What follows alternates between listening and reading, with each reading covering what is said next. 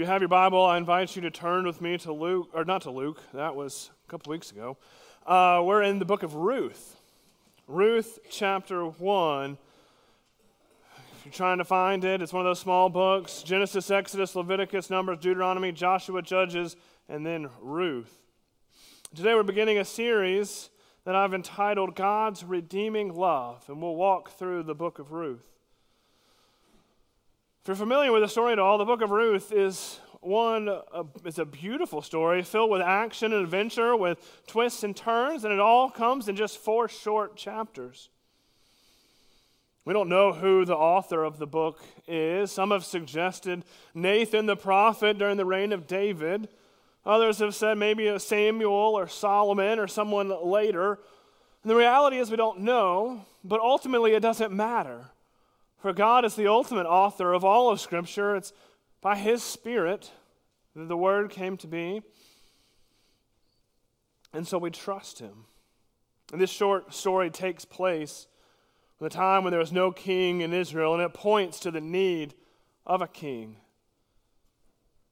But more than that, it teaches about God's redeeming love. If you're familiar with the hymn, There's a Fountain Filled with Blood, one of the stanzas has a refrain, redeeming love has been my theme and shall be till I die. And that's the theme, I think, of the book of Ruth, God's redeeming love. Today we're looking at just the first 5 verses of chapter 1. Before I read this text, let me pray and ask for the Lord's help and His blessing. Almighty God, You have told us that we are not to live by bread alone, but by every word that comes from Your mouth. Lord, would You open our eyes to see wondrous things in this Your holy word. Speak, Lord, for Your servants listen. In Christ's name we pray. Amen. Hear now God's holy word, Ruth 1, starting in verse 1. In the days when the judges ruled, there was a famine in the land. And a man of Bethlehem in Judah went to sojourn in the country of Moab, he and his wife and his 2 sons. The name of the man was Elimelech, and the name of his wife Naomi. And the names of his 2 sons were Machlon and Chilion. They were Ephrathites from Bethlehem in Judah. They went into the country of Moab and remained there. But Elimelech, the husband of Naomi, died, and she was left with her 2 sons. These took Moabite wives. The name of the one was Orpah, and the name of the other Ruth. They lived there about 10 years, and both Machlon and Chilion died, so that the woman was left without her 2 sons and her husband. The grass withers and the flowers fade, but the word of our God remains forever. Back in 1958, a small community in northeastern Pennsylvania built a building that was going to be their police station, their fire station, and their city hall. And they were proud of this building. It was the result of sacrificial giving from many in the community and detailed planning by those involved in the process. And when it came time for the ribbon-cutting ceremony, over 6,000 people were there, almost the entire population of the town.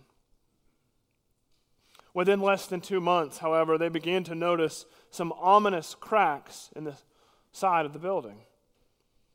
Sometime later, it was noticed that the windows would not shut all the way.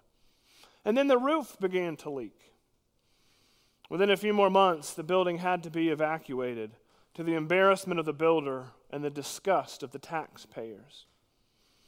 The town hired a firm to do an analysis of what happened, and shortly thereafter they found that blasts from a nearby mining area were slowly but effectively destroying the building.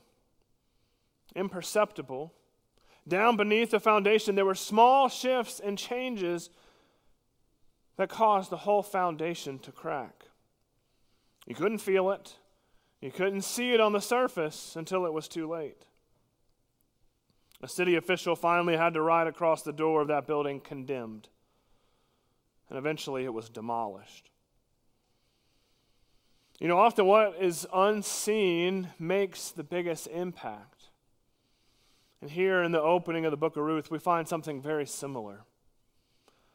The real danger facing this Israelite family is not immediately clear. What I hope as we work through this passage, we'll see what they were facing and how we can learn the lessons from it today. Our text opens with the words, "In the days when the judges ruled, there was a famine in the land." And, at first glance, this seems just kind of like some introductory material that we just need to kind of move past so that we can get on with the good part of the story. In some ways, you could approach the first 5 verses like this. It's an introduction. Let's get to the good part. But doing that fails to realize what's really happening. And the author is setting the stage, giving us important details to show us what's going on and why all of this really matters. And so there's a famine in the land. There's a natural disaster plaguing this part of the world. Now, the text doesn't tell us how widespread this famine was, but the context will tell us it couldn't be too widespread, for it doesn't seem to have impacted Moab, which was simply 50 miles to the southeast across the Dead Sea. Perhaps this famine was in all of Israel, but at least we know that it was in the southern part of Judah, the little town of Bethlehem. Now, what comes to mind when you hear the word Bethlehem? Don't overthink it. The birth of Jesus, right? And that will be important for us later in the story, as we'll see in a few weeks. But what you might not know about Bethlehem is what the name means. Bethlehem means house of bread. Do you see the irony there? As one commentator put it, Israel was supposed to be the land flowing with milk and honey, but you could not even find bread in the house of bread. This was worse than a grocery store in South Carolina when a 1/4 inch of snow was predicted, right? And no bread to be found anywhere. It's tempting for us to think, man, Mother Nature, she's bad, right? But the Bible doesn't talk about Mother Nature. No, God is at work in all of this. No, everything that happens is a part of the sovereign work of God. And in the Old Testament, we read about how famine was part of God's judgment and discipline for his people and their sin. Leviticus 26, starting in verse 18, states, "And if in spite of this you will not listen to me, then I will discipline you again 7-fold for your sins, and your strength shall be spent in vain, for your land shall not yield its increase, and the trees of the land shall not yield their fruit." While we cannot see the hand of the Lord at work, it's certainly there underneath the surface. This famine is part of his judgment for the people's covenantal unfaithfulness. And so there's a severe physical disaster. Yet there's another disaster that's even worse, and that's a spiritual disaster. Remember, our passage began in the days when the judges ruled. And that points us back to one book prior to the book of Judges. If you know anything about the book of Judges, you know that it's a dark part of the history of Israel. In that we find a cycle, or really a downward spiral of rampant idolatry and sin. The people will rebel against God, and God will raise up a foreign army to come and put them into captivity. The people will suffer for a number of years, and then eventually they'll cry out to God, and God will raise up a judge to deliver them, and then the cycle starts over. It gets worse and worse and worse. The people worship the gods of those around them, and they turned away from the Lord. The book of Judges ends this way. In those days there was no king in Israel. Everyone did what was right in his own eyes. As you can imagine, no centralized leadership and rebellion against the laws of God led to chaos. It was anarchy, and the people just did what was best to them, what was good in their own eyes. Does it sound familiar? Kind of mirrors the postmodernism of today, that kind of whatever works is good. It's this idea of whatever is good for me is good for me, whatever is good for you is good for you, and so you do and believe what you want, and I'll do and believe what I want, and never the two shall meet. The problem with that, though, is while it sounds good in theory, it just doesn't work. It leads to moral corruption and societal upheaval. The more things change, the more they stay the same. And here in this story, it's a very dark time for the people of God. The spiritual disaster they're facing is worse than the physical one. The people needed revival. And it's against this backdrop, physical and spiritual disaster that we find a particular Israelite family enter stage left. Verse 2, it says, the name of the man was Elimelech, and the name of his wife Naomi, and the names of his two sons were Machlon and Chilion. We don't know a whole lot about them. They're from Ephrathah, the part of Bethlehem. We do know their names, and that will be insightful later. So there's a famine in the land that's directly connected to God's judgment for the sin of the people. And so it raises the question, what should faithful Israelites do in the face of such disaster? How should they respond? Well, they should respond with repentance and faith. They shouldn't seek the face of God, and they should have begged for his mercy and grace. They should have patiently waited for the deliverance of the Lord. Is that what this family does? Not at all. As we'll see in a minute, they sojourned in Moab. But before we get to their trip to Moab, we first need to realize that there's a heart issue that precipitated this decision to leave Bethlehem. What was this heart issue? It was distrust. They lacked trust in the promises of God and his providence. This was the land that God had promised their forefathers years before. In Genesis 12:7, we read, then the Lord appeared to Abram and said, to your offspring I will give this land. This land was the home of God's people. It was the fulfillment of the promises of God. It was where they belonged. Contemplating leaving was certainly not the right thought. And the cause was distrust. And as we'll see in a minute, that distrust led them down a dark road of disobedience. Friends, so often distrust leads you and I to disobey God. Think back to the Garden of Eden. Genesis 3, Satan takes on the form of a serpent, and he tries to get Adam and Eve to eat of the fruit of the tree of the knowledge of good and evil. And what does he do? Does he say, hey, here's some fruit, eat it? No, he's more crafty than that. Do you remember what he says to them? Did God actually say, you shall not eat of any tree in the garden? You know what he's doing? He's planting seeds of doubt. He's trying to get them to distrust God. And it worked. And it worked for Elimelech and his family. The name Elimelech means, my God is king. But the actions of this man, his distrust that leads, as we'll see in a minute, to disobedience, does not correlate with his name at all. He's not living as if God is his king. Friends, so often you and I doubt God and we're filled with distrust. Kids, do you trust God when he says that it's good for you to honor your father and your mother?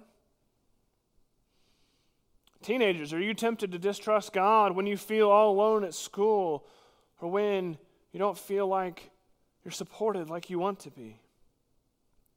Perhaps distrust arises in your heart when, like Elimelech and his family, you face disaster. When you or your spouse gets sick, do you doubt God's goodness? When you hear the words, we're sorry, but we're going to have to let you go, do you doubt God's provision? What about as a church? We don't feel like we're growing as much as we'd like. We don't have as many children and youth as we might want. We're without a senior pastor. Are we going to trust God? Distrust is so common for all of us. Where is it in your life? I encourage you to ask the Lord to show you where you're prone to have a lack of trust. The problem with distrust is that it leads oftentimes to disobedience. Perhaps you're thinking, John, I don't see a whole lot of sin in this passage. I mean, Elimelech and his family, they're not worshiping false gods that we know of. They're not killing people. I mean, things could be a lot worse, right? Well, maybe. But there's also things that are beneath the surface that are not so good. What does Elimelech do when there's no bread in the house of bread? Takes his family to sojourn to Moab. They become strangers, aliens, nomads, wandering in a foreign land. Well, what's the big deal with going to Moab? I mean, it's only 50 miles away. That can't be that bad, right? Well, what does the Bible tell us about Moab? In Genesis 19, we read that the people of Moab came from the incestuous relationship between Abraham's nephew Lot and one of his daughters. So there's a connection between the Moabites and Sodom, the city that God destroyed for their wickedness. The Moabites didn't treat the people of Israel well at all. In Numbers 22 through 24, we read about how the king of Moab tried to hire the prophet Balaam to bring curses upon God's people, and it doesn't work. But then the women of Moab entice the men of Israel, and it leads to some problems. And then in Judges 3, we read about how Moab ruled over Israel for 18 years as a part of God's judgment. All of that to say, Moab was not the place to go. You know, we're kind of tempted to give Elimelech a break. I mean, there's a famine in the land. He's just trying to provide for his family, right? You do what you got to do. He's got good intentions. Well, the truth about good intentions is they're not always as good as we like to tell ourselves they are. You see, Elimelech was more concerned about the physical well-being of his family than about their spiritual well-being. The Moabites worshiped the pagan god Chemosh. Surely living there, and as we see in our passage, they were there for 10 years, surely that had its impact, leading them away from the worship of Yahweh. Yet Elimelech doesn't consider the religious implications of his decisions. He's just doing what's right in his own eyes. How often is that the case for us? We can be so driven by practical considerations and by our emotions that we don't even think about the spiritual ramifications for what we're contemplating doing. Men, how often do you think about the spiritual implications of a decision you have when you're offered a new job or a promotion? Oh, but I'm going to make a lot more money. I can give my family the life they've always wanted. But at what cost? Perhaps it'll cause you to not be here in worship on Sundays. Maybe it will cause you to travel and you can't invest in the spiritual nurture of your children. And yes, they may have more money, but if it takes them further away from God, is it worth it? Our parents, think about the decisions you have with your kids when it comes to extracurricular activities and sports. There's nothing wrong with those things. And so what does it matter whether or not your kid plays travel sports? And yet that travel team very likely may take them away from worship on Sundays. But they might get a scholarship. They may. But what does it profit a man if he gains the whole world and yet forfeits his soul? Teenagers, think about this when you're getting ready to go to college and you're thinking about, oh, this is going to be a great academics and a lot of fun. But do you ever consider where you're going to go to church when you're there? You know, the most important Sunday for young people to go to church, it's not last week of Easter. It's actually that first Sunday when they're away at college. Why? Because it sets the stage for the rest of your college career. I can almost guarantee if you don't go to church that first Sunday, it's going to be hard to go later on. So think about that as you make decisions about college. Going to Moab was sinful for Elimelech and his family. Yet their sin goes from bad to worse. The two boys, Machlon and Chilion, marry Moabites. Well, what's the big deal with that? The problem is, in Deuteronomy 7, God told his people not to intermarry with the people of the land. Not for ethnic reasons, but for religious reasons. And while the people of Moab aren't listed there in Deuteronomy 7, the spirit of the law applies not to marry an unbeliever. Elimelech is dead at this point, but we don't read of Naomi speaking any kind of truth into her two sons' lives. So they sinned by marrying foreign women. Once again, we see them doing what's right in their own eyes. The New Testament picks up on this idea. 1 Corinthians 7:39 says that we're to marry in the Lord, which means that a believer is never to marry an unbeliever. And if you're here today and you're single, the most important quality you should look for in a person to date or possibly marry is a deep love for Jesus. Don't fall into the trap of someone who doesn't love the Lord. You might think, well, I can win them to Christ. I'll be a missionary in my dating life. No, it doesn't work that way. It'll pull you away from the Lord, not towards him. Parents, learn from Naomi's failure. Speak truth to your kids. Don't be okay with them hating a non-believer. It won't end well, I promise. Disobedience is a problem for all of us. Where are you tempted on a regular basis? It might not be exactly like Elimelech and his family, but there's temptation for all of us. There's sin for all of us. Where is it? What does it look like? Disaster leads to distrust, which leads to disobedience, which finally leads to discipline and judgment.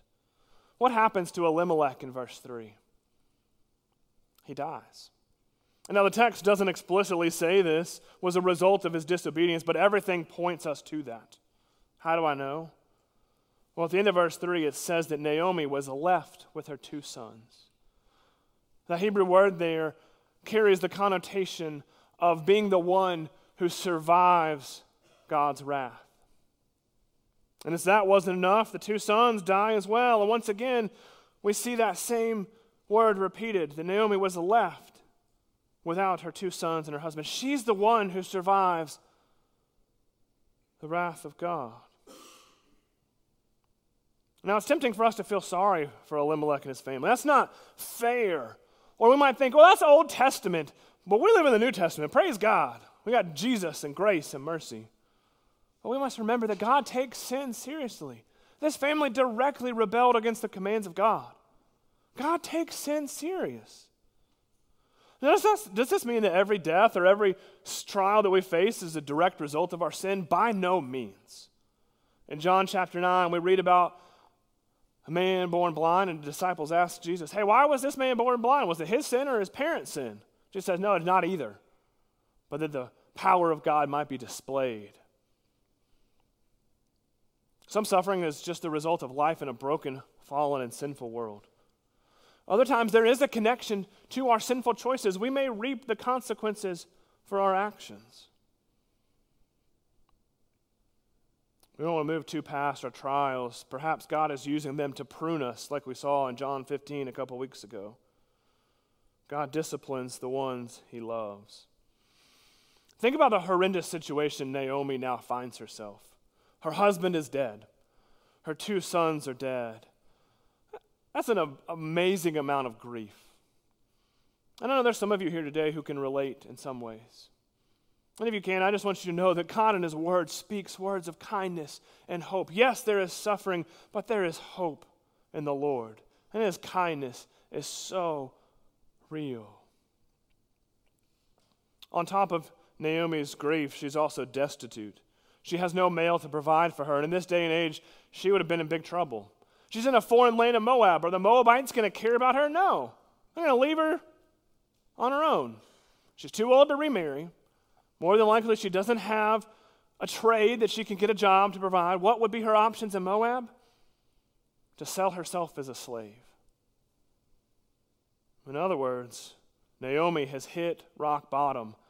And to make matters worse, if nothing changes, her family name is going to die out, which would have been just awful at that time. And yet, in spite of these horrific circumstances, God is still at work. He uses the rock bottom to get Naomi's attention. He doesn't leave her in Moab to die. No, he comes and he is at work. He brings her to a place where she realizes she needs to go home. And as we'll see in 2 weeks, she does just that. The story is told of a farmer who watched a bird building a nest in a heap of branches cut from an apple tree beside his house. All day the bird toiled, and at night the farmer went out and took down the nest and broke it all to pieces. The next day, the bird, undaunted, goes back to her work, building a nest in that pile of branches. And again, the farmer destroys the nest. Judged by the feeble standards of the bird, ignorant of all beyond the cycle of her instincts, the man was cruel and not to be called good. But the 3rd day she began to build her nest once more, but this time in the rose bush beside the kitchen door. And in the evening the farmer smiled upon her work and let the nest be built. Day after day she continued her work. The nest was finally completed. The eggs were laid and warmed beneath the bird's bosom.